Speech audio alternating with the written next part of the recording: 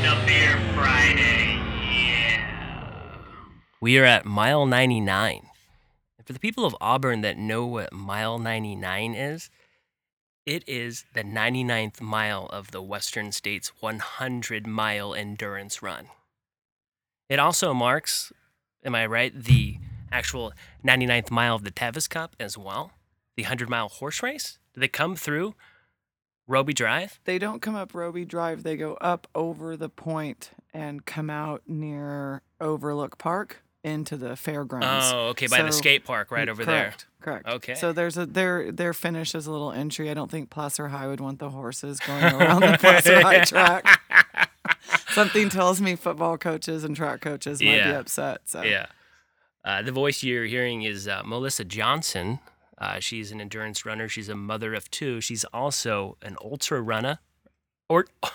Ultra runner. Ultra runner. Ultra human extraordinaire. Funny.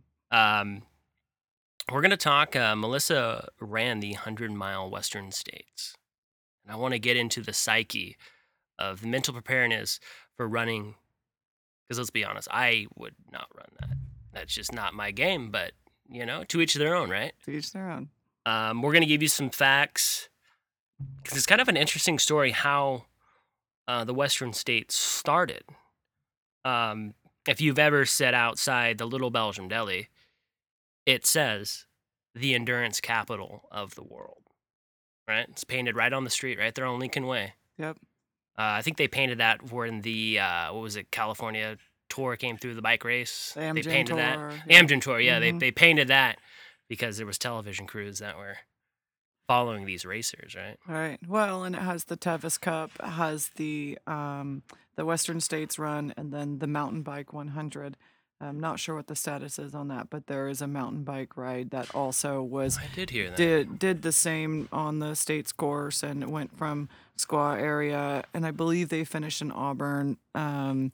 To be honest, I apologize. I don't know a lot about that, but I know the combination of the three, not just those runs or that horse ride. There's other endurance events relating to horses, running, and biking, everywhere in the area. So every weekend, it seems like there's a trail event or something happening here in the canyon now. So Yeah, Auburn's that kind of awesome little community, and I'm born and raised here, so I'm blessed to live where I live. Mhm. When did you get into running? When did this runner high kind of come over you? Because everyone talks about the runner high, right? I've always been an athlete, and I played soccer my whole life. And if you've ever played soccer, you run a lot. I played center half and defense, so even then you run a lot in those positions. And I've always really liked running. And I, in high school and college, didn't do cross country or anything because I always played a sport with a ball. And just after I got done playing college soccer, I was done. All my time had ran out, and I was in really great shape. So I had a coworker that said, "Hey, you should run a marathon." I thought, "Oh, that'd be fun." So he came in the next day and told me I owed him $80, and I ran the Napa Marathon road race in 1999.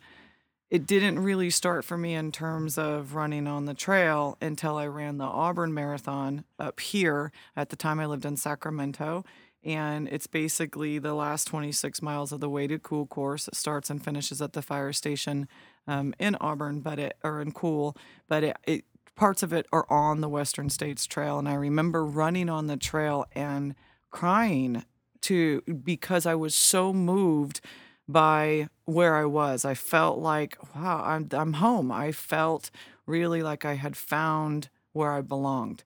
The Western States Trail was always significant. My uncle was an ultra runner, although at the time when he ran, I was in high school and only cared about myself.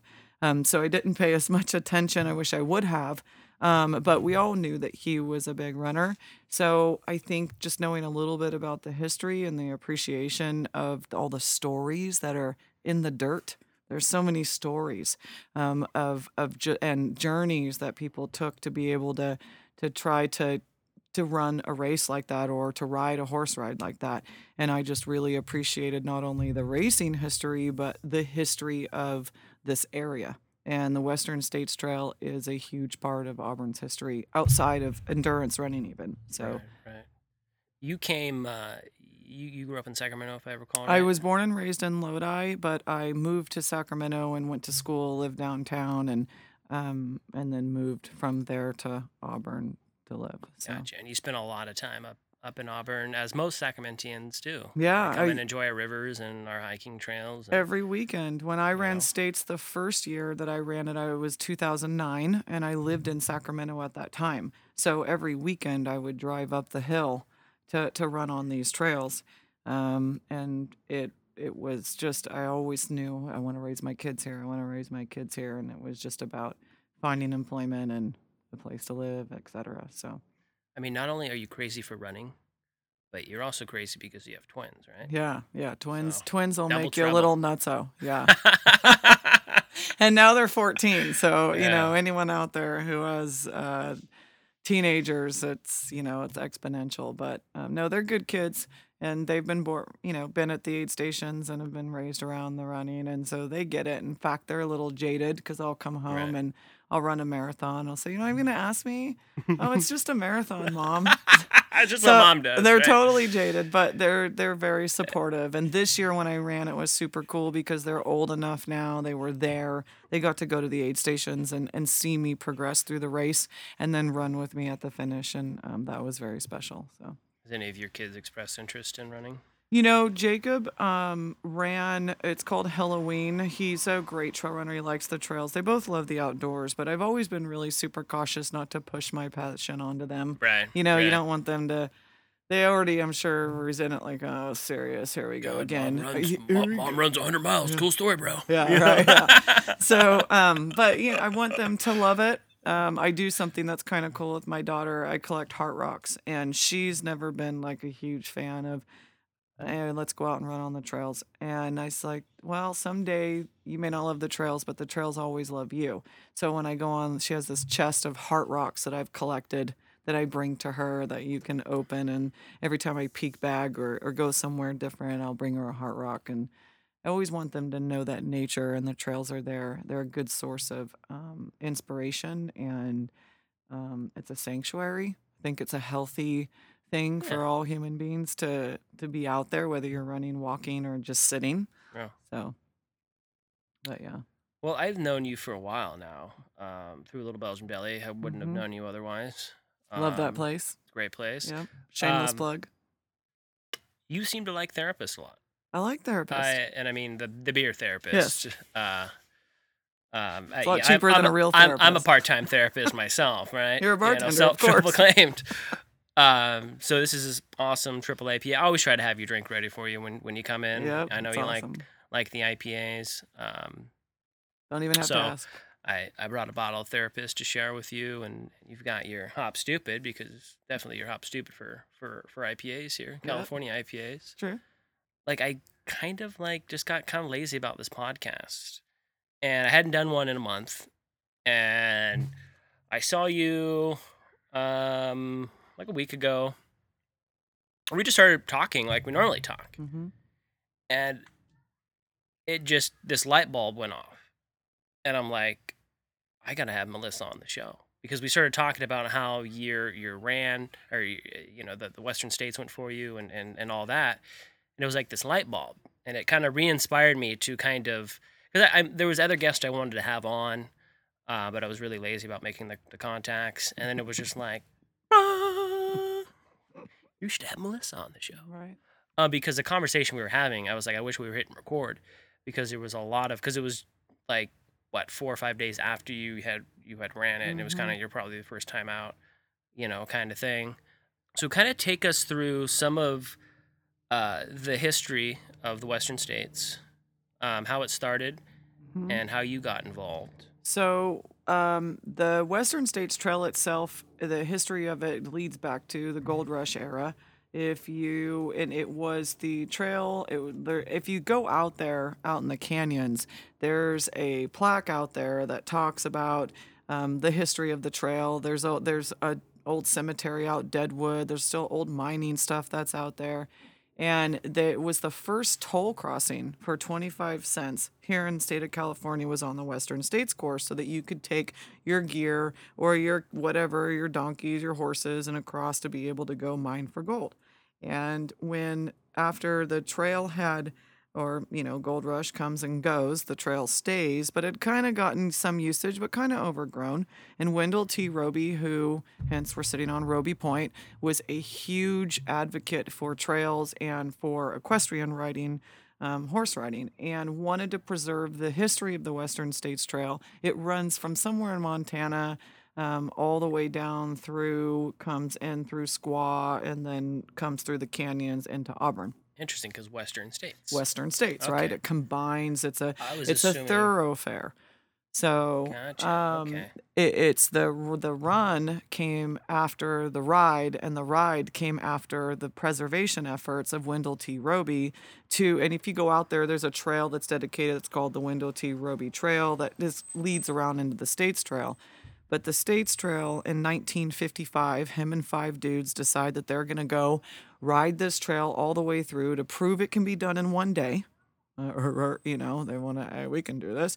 Do it in one day. And to be able to draw attention to it, to keep it alive, because it's so historical. It's so beautiful. It takes you through the regions that, if it wasn't for the gold, it completely shaped Auburn. Is it a poor man's Pacific Crest Trail? Right. It does intersect with the PCT trail. That's hilarious. Yeah. And so they went out and they did it. And then every year after that, they had the annual Western States Ride. So you can imagine they all get together and they're going to go do this thing. And over the course, he developed the Western States Trail Foundation, which is still alive today and a huge part of the preservation that goes towards keeping it, amazing like it is. And so they went out and ran. It turned into the Tevis Cup Ride, which is the 100-mile ride. And then in 1974, a gentleman by the name of Gordy Onsley, he had a lame horse and decided, you know what, I can run it. And so he decided, I'm just going to run it. And he did. And he did it in one day. Alongside other Tevis Cup riders. Alongside the horses, which could be, I can't even imagine. You think about all the dust and everything that kicks up, but he did it. And then after that, in 75, another runner stepped in. And by 76, another guy done it in 24 and a half hours. And at the time, it was huge for them to have to do it in under 24 hours. So if you run Western States in under 24, you get a silver buckle. If you run it in under 30 hours, you get a bronze buckle. But the 30 hours, what came on later, they decided, okay, maybe it doesn't have to be done all in 24, but it has to be done by 30. So they extended it. And over the course of the time, by 1977, 14 men had ran it. That was the year that the 30-hour cutoff was born. And then in 1978, they decided, hey, we're going to have our own run separate from Tevis. So up until that, they had ran the same day the horses did. And in that year, in June, they decided, okay, we're going to have our own race. 63 runners ran. The first female finished. Her name was Pat Smith in 29 hours and 34 minutes. I just have to kudos to the women. And she finished that year, 62 men. She was the only woman. And then in 1979, 143 runners ran. And then after that year, the permit, because you go through Granite Chief Wilderness and you're they only allow you to have 369 runners. And so it's now you limited. have to qualify. Now you have to, not only the qualifier is to make sure that you're not taking a spot from someone who maybe you're not as qualified, somebody else who is qualified. And it's also to help keep the numbers down.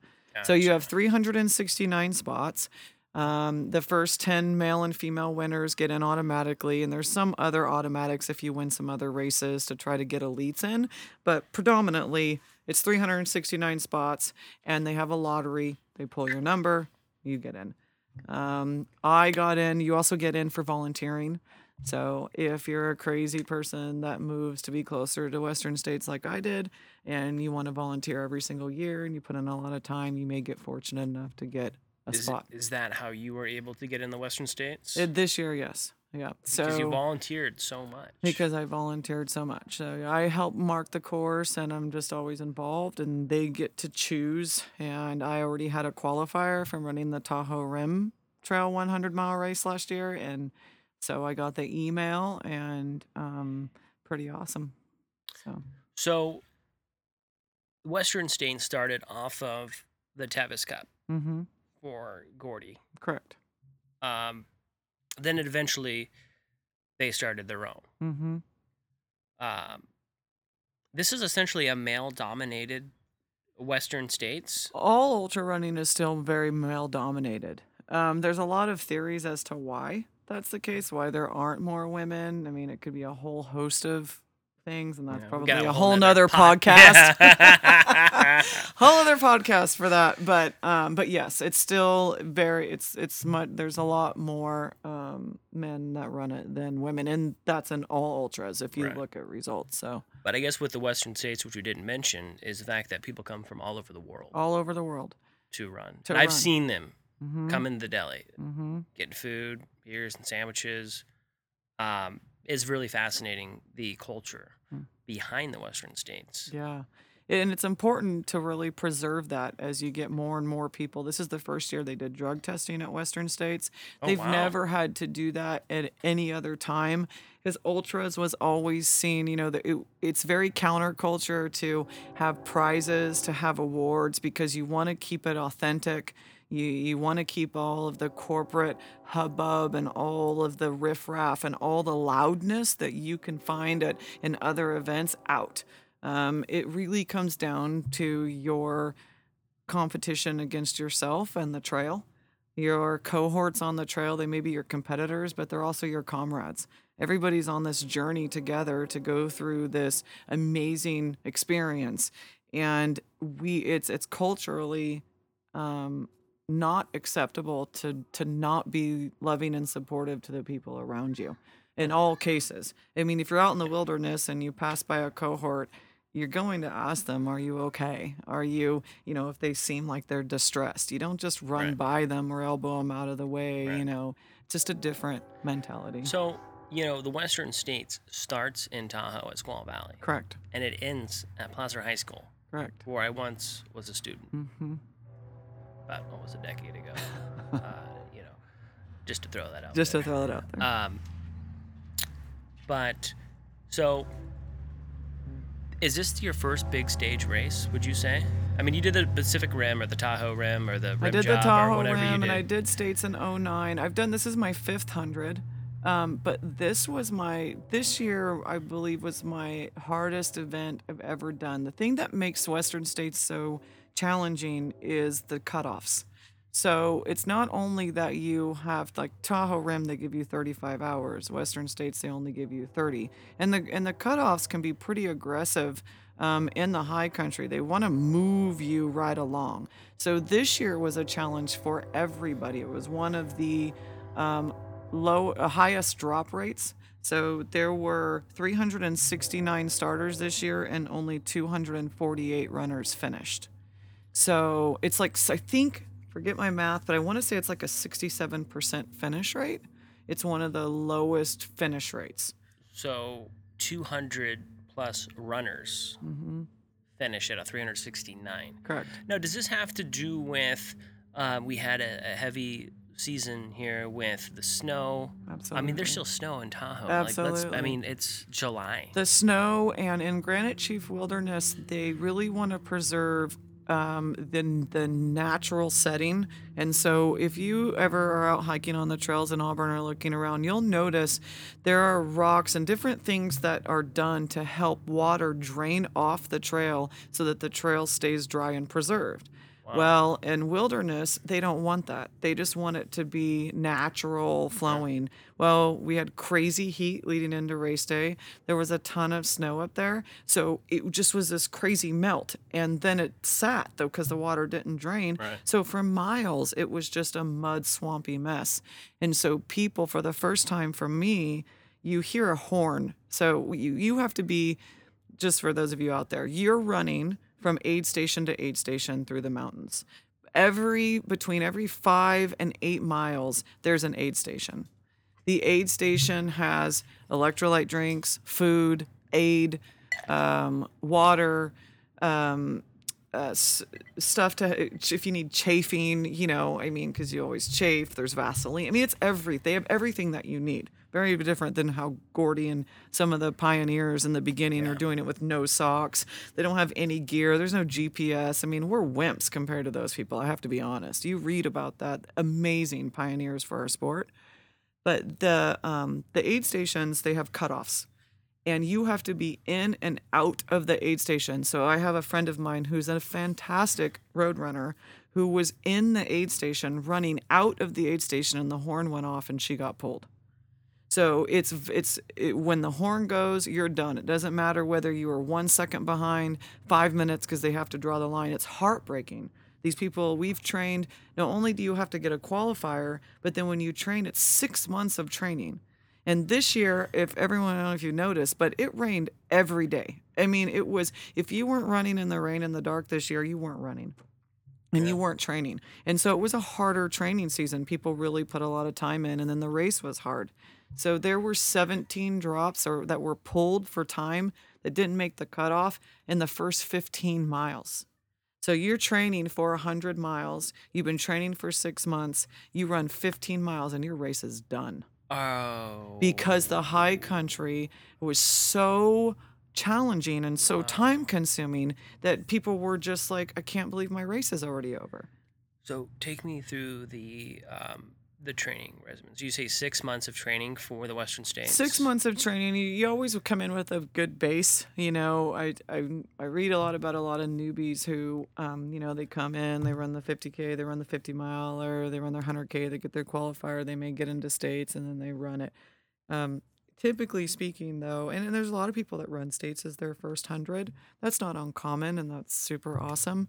But you need to have a base before you go into it, and then the 6 months starts. So you don't go from couch to that. But the training starts. I train low heart rate training. That's a whole other podcast as well. But I run between 50 and 80 miles a week leading up into the race. I'm not a huge high mileage runner relative to some of the other people out there, but this year I did more miles than I've ever done, and I think it really helped. So in the past, I would do 55, maybe 60 miles a week. This season, I did 70 miles a week was more my average in the peak season. So you start out base building in January, February, and then you increase your miles, and you're always wanting to do vert. So it's not, you have to train specific. If I'm running a road marathon, I run on the roads. If I'm doing a hard trail race, I'm going to train specific for that race. So a lot of up and down, which is easy to do here. Was there a specific trail here in Auburn that you loved to do that you were trained on? The state, just right here, I mean, you've got the Cofer Dam Loop, you've got K2, you have Clementine Loop, and Stagecoach repeats. So you can get a ton of vert right here in our backyard without ever having to drive anywhere. Are sign up for a gym, would you say? No, I don't have a gym. I hate gyms. Yeah. Sorry, gym people. I don't like... You're getting screwed at a gym. Yeah. You live in Auburn, you got your backyard here. I do the gym. It's right here. But I know a lot of people cross-train, but I'm just not a gym person, and I hate being indoors, so... You're not into people named Jim or Jim... Jim. Okay. GYM. I just want to make sure. GYM. Yeah. Or mirrors. Mirrors are bad. Mirrors are really bad. I never understood that, like mirrors in a gym. Like, no. I want to work out so later I want to look in the mirror. Exactly. Not while I'm doing it. Barf. So yeah, it's a lot of hill repeats, a lot of downhill running, a lot of climbing, and we run for walk breaks. So that's what we always say in ultra running. I mean, you run for walk breaks. Totally, because if you get to that was me in high school running the mile at Placer. Right. All right. We're gonna walk the corners and we're gonna run the straights. And sometimes you do that in ultras. I mean, you could be in so much pain. I call the pain cave for about 11 miles. I mean, pretty good, where I was just solid pain. between mile 82 and 90 was most brutal segment this year for me. And you just have to run through it because you just want to get it done, and you're going, okay, I'm going to run to that tree. Okay, I'm going to run to that. So you break it up into small parts. No one ever goes to the start line and says, oh my God, I got to run all the way to Placer, or Placer track. You don't Right. think that. You No. think, I just need to get to the next aid station. Yeah. Next aid station. And funny, life is like that. So sometimes in life, you can get really overwhelmed. Maybe you're working on a project for work, or your kids are, driving you flipping crazy. But you just go, okay, I can only get through today. So that's an aid station, right? Even in life. And if you start breaking life up like that, it's amazing what you can accomplish. And so ultra running and running 100-mile races definitely translate into life skills, I think. You're not convincing me to run, Melissa. No, I know. Sorry. I'll work on it. Yeah. I'll work on it. So, what's fascinating about you, Melissa, among many things, is not only are you mother to some 14-year-old twins, but you also work for a living. I do work for a living. I feel like Full time. some of these runners probably, don't maybe have as much responsibilities. Maybe I'm wrong. Probably I'm wrong. Well, there's a collection. There's always the runners like me who are balancing all of it, who are trying to figure out when do you run when you work full time and when you're taking Right. care of kids and it's whenever you can. And if there's a will, there's a way. And I'm a very goal-oriented person. If I don't have the goal, I'll be like, I'm just gonna have a beer. Yeah, that's when I see I'm just you. gonna have a beer. Yeah, that's when you see me. But when you have something and you have a community that's behind you and people that support you, and ultra running really is a community. That's why I love to volunteer so much. You give back to your sport, but you can't do it alone. You have the aid station. So there's 369 runners. There are over 1,200 volunteers. What? 1,200 volunteers for 369 people to be able to run through the mountains. That's not including your pacers, which is the person that runs with you at night to make sure you're safe and keeps you. Which you've done. I mean, I remember conversations. You've paced some of your friends as well. Love pacing. Yeah. It's awesome. But you can't do it alone. So you have your crews, you have your pacers, and the 1,200 volunteers. I mean, there's thousands of people that are out there supporting and care about. I mean, I get chills just talking about it. Who paced you? So my friend Jennifer Hemmen, she paced me, and she also paced me in 2009. I crewed for her. She got a silver buckle year before last. And she's just phenomenal. She knows me super well, and she knows when to push me and how to encourage me. And it's really important that you pick the right pacer. You don't want to be at mile 80 and wanting to choke the runner that's with you. Yeah, you're at mile 99. You're at mile 99, and you're like, oh my God, I just want to shake Jesus, this shut person. But shut up. Yeah, she's phenomenal. Carrie Hyatt was my crew chief. So I had two experienced people that were helping me because I knew it was going to be a hard year only because of the terrain. I knew I was physically fit and ready for it. But in the high country, like I said, it was the first time that I ever heard the horn. So the horn I was talking about earlier, they blow it 3 times, once for every 10 minutes to let runners know. If you hear it 3 times, you're 30 minutes coming in. You have 30 minutes to get in and out of the aid station. Then you'll hear it 2 more times. Then you'll hear it 1 time. So they give you 30 minutes, 20 minutes, 10 minutes. Well, I heard the horn coming into that first aid station that I was talking about where all those people dropped. It was 6 minutes. Then I get into the Robinson Flat, which is the first 50K mark. So that's the 31-mile mark. And I have 20 minutes behind the cutoff. So, you just have to know. I guess with my experience, I just didn't stress out. I knew that in my body that I was going to be fine, that it was slow and technical, but that I was going to be able to lay the hammer down, so to speak, and I did. So I passed over 150 people and was just able to run super strong. I ran a really smart race, not going out too fast in the beginning, knowing that it was a shit show. and just fueled my body really well, and was able to just to have a really strong day. So it was a special year, especially when you live here, coming up Roby Point and having your neighbors and your We missed the family. party. We were, my wife and I were house sitting for the Brostroms who live off of Roby Point, and we know the Blairs that live off Roby Mm-hmm. Point. Mm-hmm. The Blairs do a party, and your friends over here, We the all Mile did. 99, Mm-hmm. do a huge party. Um, so take me back to, I want to get into your psyche. Like, what were you thinking, if you can remember, like the night before you're preparing to run? It's surreal because it's almost like your body knows that you're about to really abuse it. So it's this weird thing, and I don't know if it's the brain telling your body or the body telling your brain, but it's surreal. I was very excited. Marcus, my boyfriend, was with me, and my kids were with me. Um, I I just woke up well and went to the start line. It's an odd thing. But in my mind, when I go to the start line, there's no doubt that I'm not going to finish.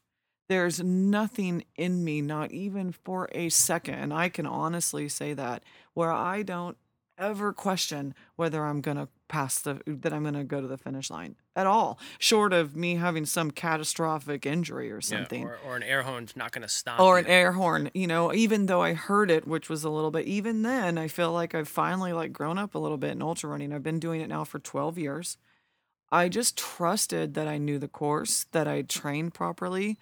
There's been times when I've been nervous before I go to starts before, and that's probably because I'm like, it's a new trail. I haven't been there before. I know it's going to be challenging. I've done that. But running on your backyard, knowing every single turn, every single climb in and out, and when you're running home, right? Literally, I'm running home.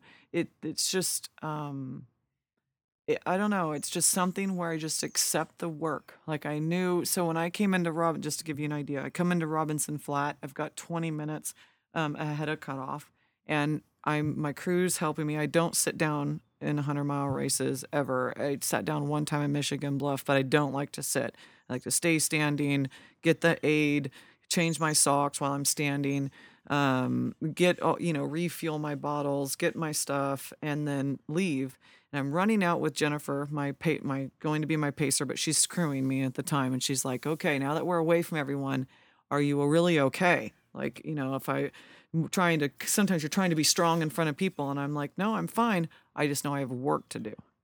And I ran that next section through the canyons ran my heart out. I had so much fun. I just ran. It was awesome to have your body do what you've trained it to do and actually have it do it. It's pretty spectacular where you can feel yourself accomplishing your goals as you're moving through the course. It was a challenge to see your comrades, because they really are, when you're passing people that normally should be hours in front of you. They look at you, they're happy to see you, but they're not. they're like, they're like, "Oh my gosh, I'm running. So I'm not how we just know, either I'm having a really good day or you're having a bad day, or the combination of the two." And so there were a lot of situations where people were really struggling. And I think that motivates me to even do better, not because I'm in any way trying to better them, but someone's got to do the journey, right? It's like we're all in it at the start line. It's just a really surreal feeling of love and a sense of camaraderie, Camaraderie. Yeah. just so when you're running through and you have everyone giving you love, and there's aid station people and they're supporting you, how can you not do it? Right. You Right? almost feel like you're letting them down. Heck yeah. And your doing the children, disservice, yeah. your crew. I mean, I have this saying, I always say, "Ride the lightning." So yes, I like Metallica and big hair bands. Yes.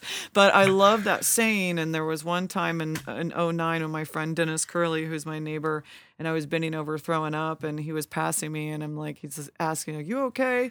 I'm like, don't stand here and talk this Western States. Yes, I'm fine. Go. Said, and I'm gonna be careful I don't catch you, right? And as he's running down the hill, I'm like, ride the lightning, and it just stuck. And so I always say it, and I'm a firm believer that, you know, you don't know what life is going to give to you. Life's going to give you so much crap, but it's how you respond to it. And in ultras, it's the same way. The race is going to give you a lot of shit. How do you respond to that? And you have to sometimes, instead of like dodging the lightning or being scared of the lightning, you just got to ride that sucker, right? Yeah. Hop on, grab on hard, embrace the pain, don't give up, suck it up, and run with all your heart. Like it's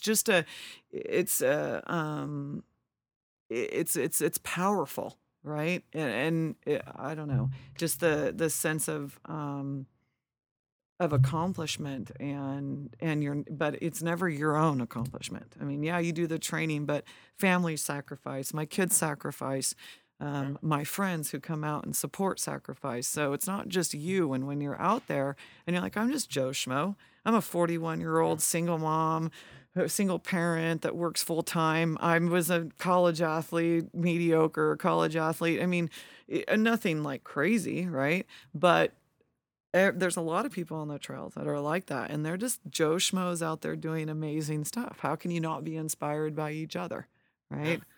Out of So- the 369 applicants that run that, Mhm. would you know like the age? So Like it's an demographic? older sport. When I first came in 12 years ago, I was definitely, so I'm 41 now. I was 30 years old. I do the math. Excuse me.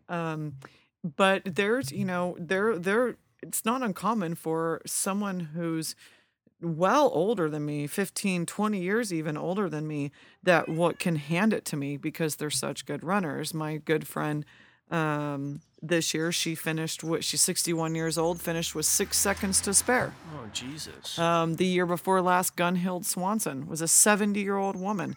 She came running by my house and we ran her in and she finished. So it's not uncommon for people to defy what you think what that runner should look like. So it's like I have this T-shirt that says in my mind I'm a Kenyan, but you can't judge. You look at somebody who's running and you would look at them and go, wow, really? You're passing me? You're 15 years older than me. Your body shape may not be the stereotypical depiction of a runner, but you're out here kicking ass. It doesn't matter socioeconomic status, gender, age. That's what's so awesome is that it defies and breaks all barriers. And you know what? Frankly, nobody cares. Nobody cares about what you did in college. Nobody cares about what are you doing today? You know, Exactly. the never give up mentality. Yeah. You Never know, give up. Never give up. And being able to run through a pain cave, being able to embrace and know that it's going to hurt, but it can't hurt any worse. And being positive and grateful. I run with a grateful heart. If my mom has been battling cancer, stage 4 breast cancer for 7 years, and I look at what I do and I think this is easy, right? No So kidding. I have health. It's being able to run 100 miles, to have that kind of support, to be in a race like that. All you can do is be grateful. So what time does this race start in Squaw Valley? So we start Saturday morning. It's always the 4th weekend in June. And you start in Squaw Valley right at the base of the escarpment. And you climb, the first climb's a 4-mile climb. Starts at 5 in the morning. 5 in the morning. So we live in Auburn. Right. So you were having to get up at like what time? I got up at about 3 o'clock in the morning. Could you sleep the night before? Yeah, I didn't do bad. Yeah, I went to bed around. It's not really. They say it's not the night before, but it's the night before. So no one ever really sleeps very well before race night. But it's really important as you start tapering. So you train really hard. You train. You go over the 6 months, and then you peak out. You start climbing, and then you taper. So tapering's, that's just where your mileage significantly decreases and you rest your body. I say haze in the barn. There's nothing more you can do. If you 3 weeks before the race, if you haven't done your work, you're screwed. And Yeah. don't try to get it all in, right? So they always say it's better to start to the starting line undertrained and rested and uninjured versus overtrained, tired, and partially injured. Right. So it's a mentality. You see a lot of people that will come in and they just do way too much, too soon, too fast. They're not 100% and they have not the best experience. So it's really important to you rev up, you keep revving, you hit that peak 3 weeks before, and then you start climbing back down so that when you get to the start line, your body's rested and you're ready to go. Gotcha. Makes sense. So it's really important the week leading up to. I drink a lot of water. I get a lot of sleep. I eat really well. Try not to gain beer weight during that week because a lot of people Yeah, like. I didn't really see you much. Yeah. It's unfortunate. My sales were down, but Yeah, totally. you know. Sorry. Yeah, it's a balance. And then I run at lunch and you do the heat training. So you start acclimating your body. That's the biggest thing is I sit in an office. So I would shut my vents and open my windows and shut my office door and then turn the little space heater on next to me. So it would be 72 degrees in the rest of the building and 90 plus degrees in my office. But it helps, it's every little I'm seeing a thing. common theme here. You're crazy. Yeah. Well, you got to, it's training specific. You can't expect your body to go and run and heat like that and train if you sit in an air conditioned office that 10 makes hours sense, out of the yeah. day, right? So it's just doing those little things that help your body go, oh, this isn't bad. And the heat wasn't bad. I like the heat. I'm a cold wimp. So, but yeah, it's just accepting the training, even on the days when you don't want to run. You just keep that. You think about coming up this Roby Point. You think about running into that track. You think about letting yourself down, letting people down. It motivates you. Yeah. So I would work and get off in the evenings, and you run, or you wake up in the morning. I run at my lunch. So just whenever you can fit it in. And then always the long run on the weekend between 25 and 35 miles every weekend. You start at 5 a.m. Squaw Valley. Yep. Get up at 3. Yep. Do you remember the time frame when you reached where we're at right now, mile 99? Do you remember? Yeah, it was when I finished it was I did it in 28 hours and 6 seconds. 28 hours and 6 minutes, excuse me. So it was 8 o'clock in the morning. 28 5, hours, 6, 7, yeah. 8. Yeah. Have you been that sleep deprived before? Yeah, I've ran, it's my 500, so every time you run a 100-mile race, you go through the night. If you pace through the night, or you crew through the night. So, yeah, I've gone without sleeping through the night several times. You always feel like a zombie, but yeah, when you see the sunrise, it's a trip. So your body, I've fallen asleep while I've ran before. Like, as you're running, you What? fall asleep, and you're like almost Instead of fall. sleepwalking, you're sleep running? Totally. It's a That's very real crazy. thing. The first time was when I was pacing at the TRT 100 in Tahoe, my friend Nancy, and I was running behind her. It's at altitude, and I tend to get more fatigued at night. It doesn't happen to me at States because by the time you get down here and at that time, you're just outside of Auburn, so you're not, it's not a high elevation.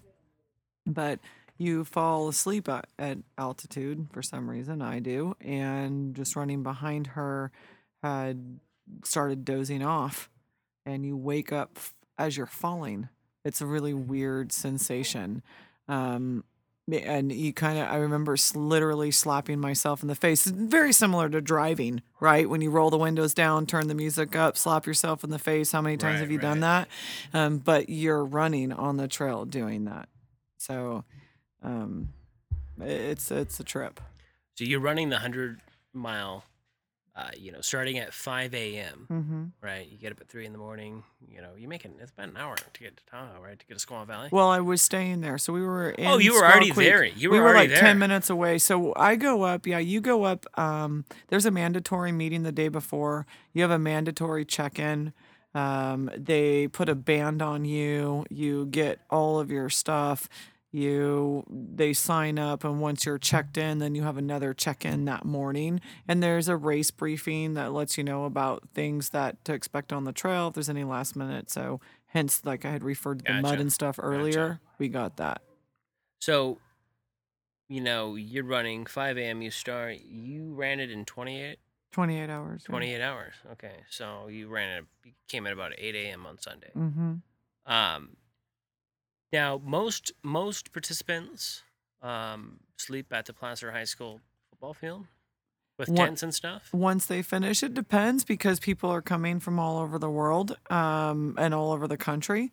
It's a highly sought after. It's like the Boston Marathon of 100-mile races. To put it into perspective, there's a lot of 100-mile races, more than you would imagine. So if you start googling it, but Western States is the Boston.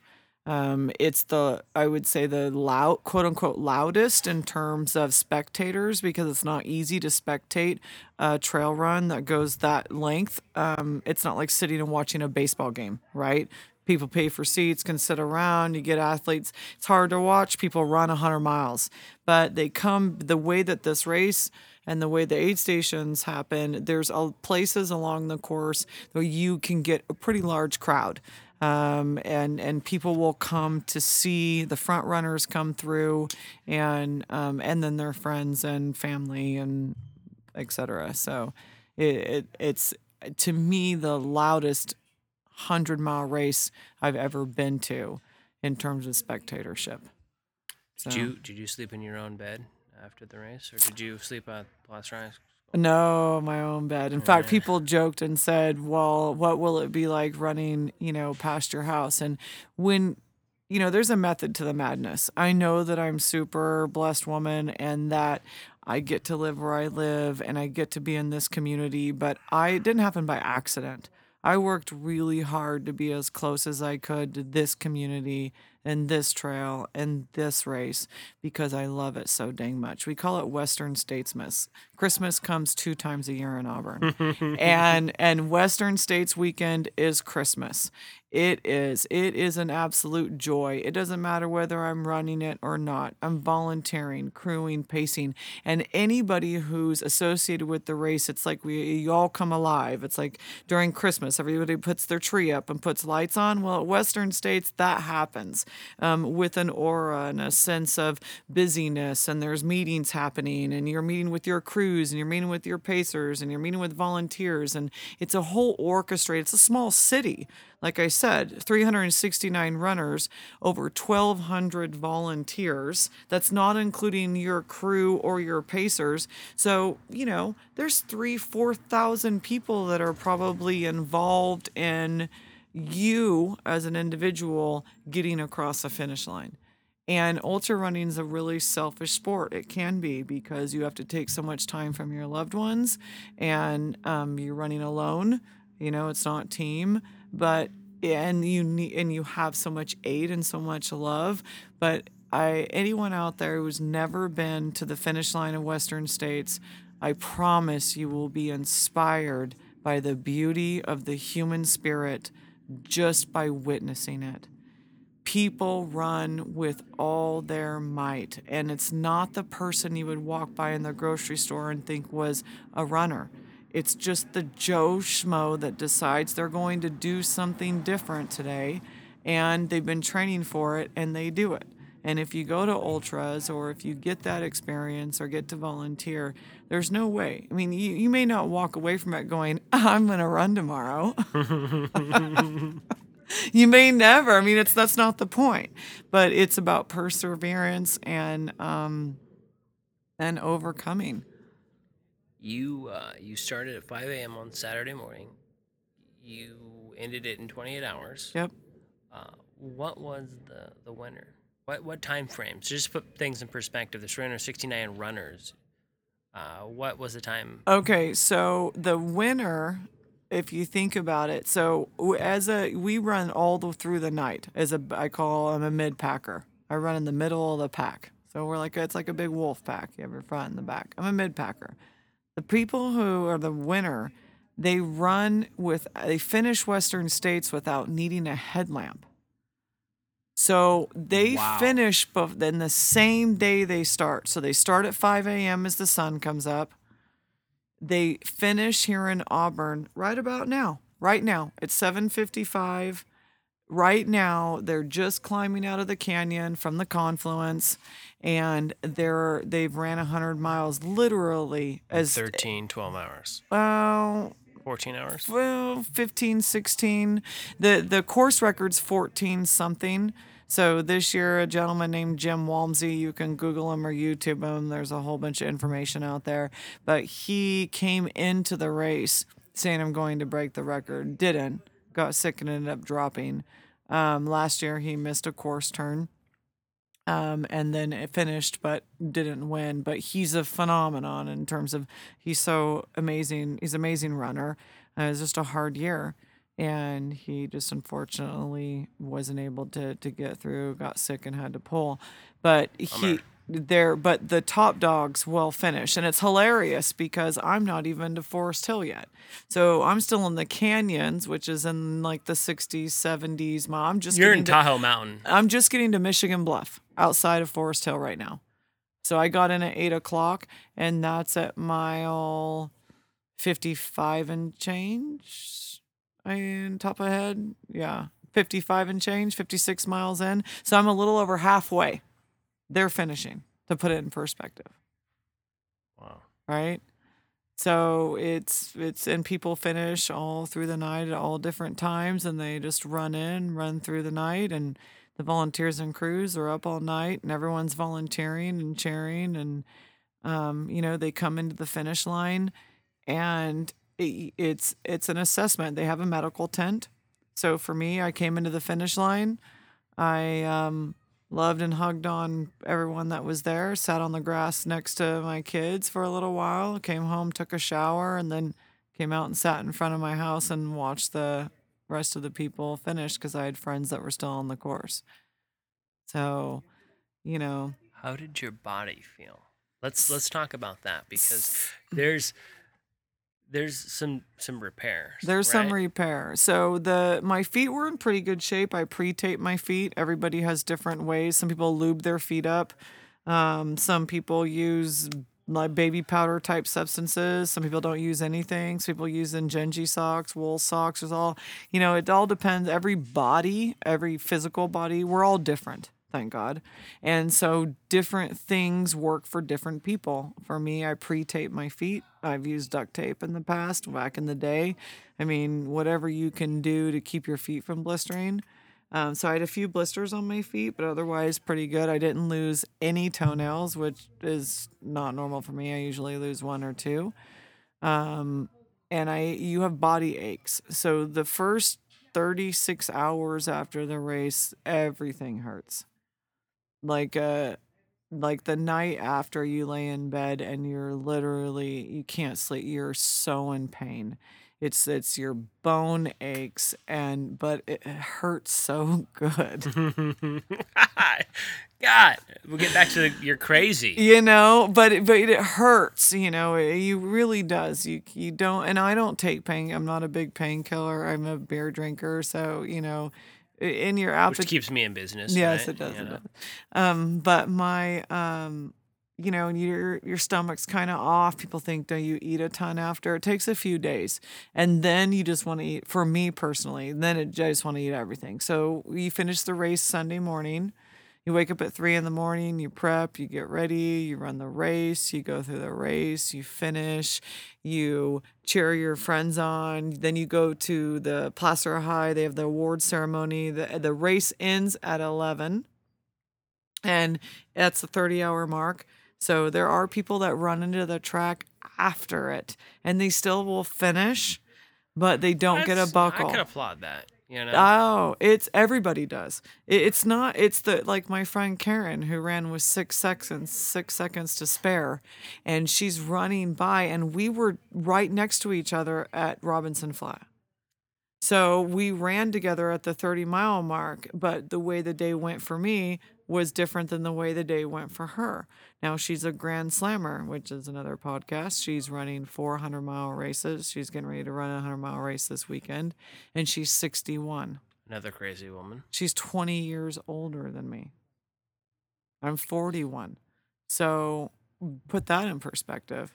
They're not 21-year-old, 22-year-olds not having kids without jobs. I mean, there are those, and good for them, but kudos to the average Joe. Do you know? And I just kind of crossed my mind, but do you know the average age range from people? Because I bet I don't see a 20-year-old running 100 mile because Mm. you have to stake steps and endurance and pace yourself to that point, right? 100 miles, right? Yeah, You're not going to and see some 27-year-old.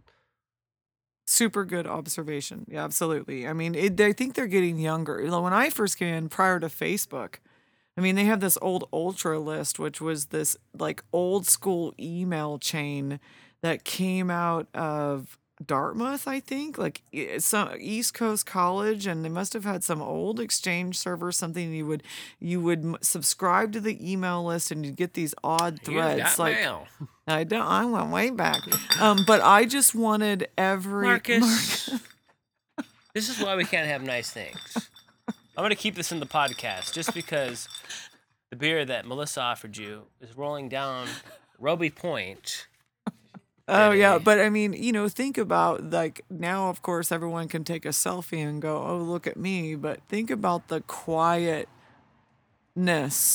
and the humbleness of the pioneers and the people out there. And I joke, I used to say I'd never put a sticker on my car, and I have one, but it's there, I don't know. It's funny you say that because, we talked about doing this podcast, and I've known you for a while.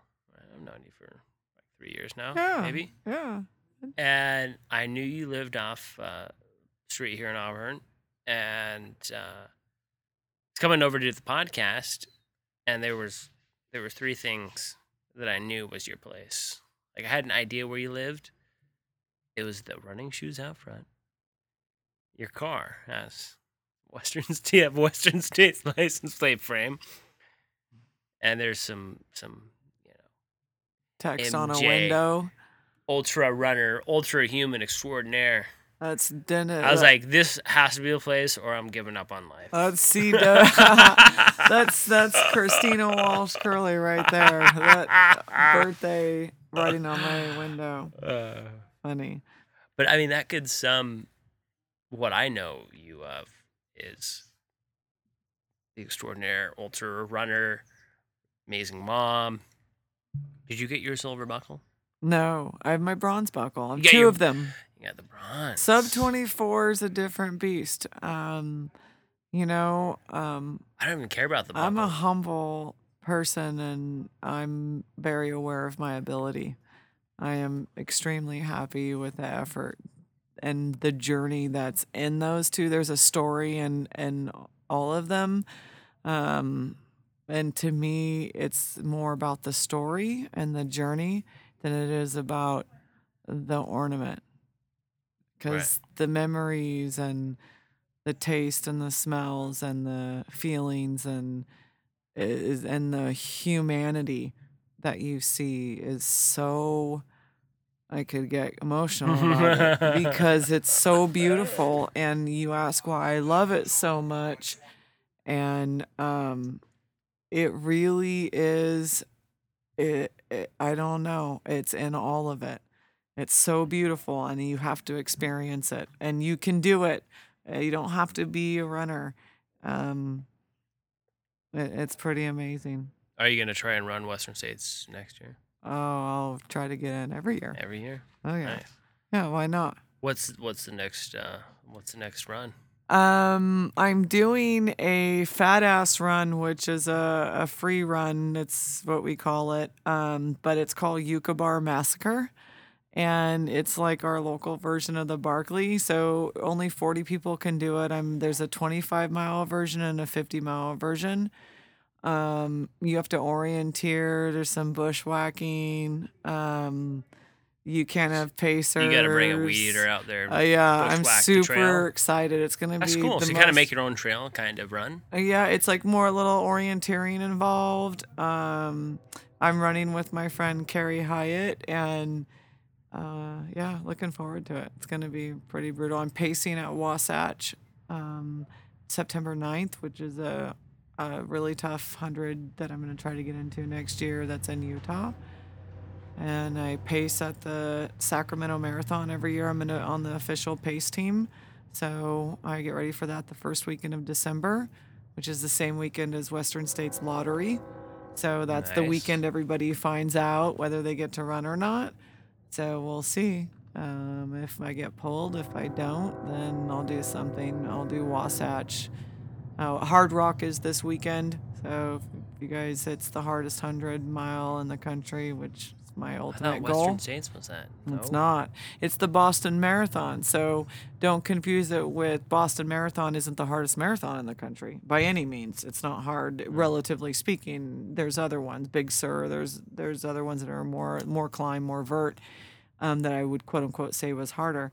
But Western States is the Boston for all of the oomph and the loudness, but not the challenge. It's not the hardest 100. So. Interesting. Yeah, their Hard Rock's happening. It starts in the morning, and that's in Utah. So they have 48 hours or 45 hours to complete that one. It's so brutal. So, Brutal. yeah, Crazy. it's fun. Good stuff. So if you had any advice, I mean, I know you got your tagline, Ride the lightning. You know, you said, "Old Mr. Curly, ride the lightning." What's some other, Advice to a runner, someone or that wants to do non-runner? Western States? Someone that wants to do. Don't run races just to qualify.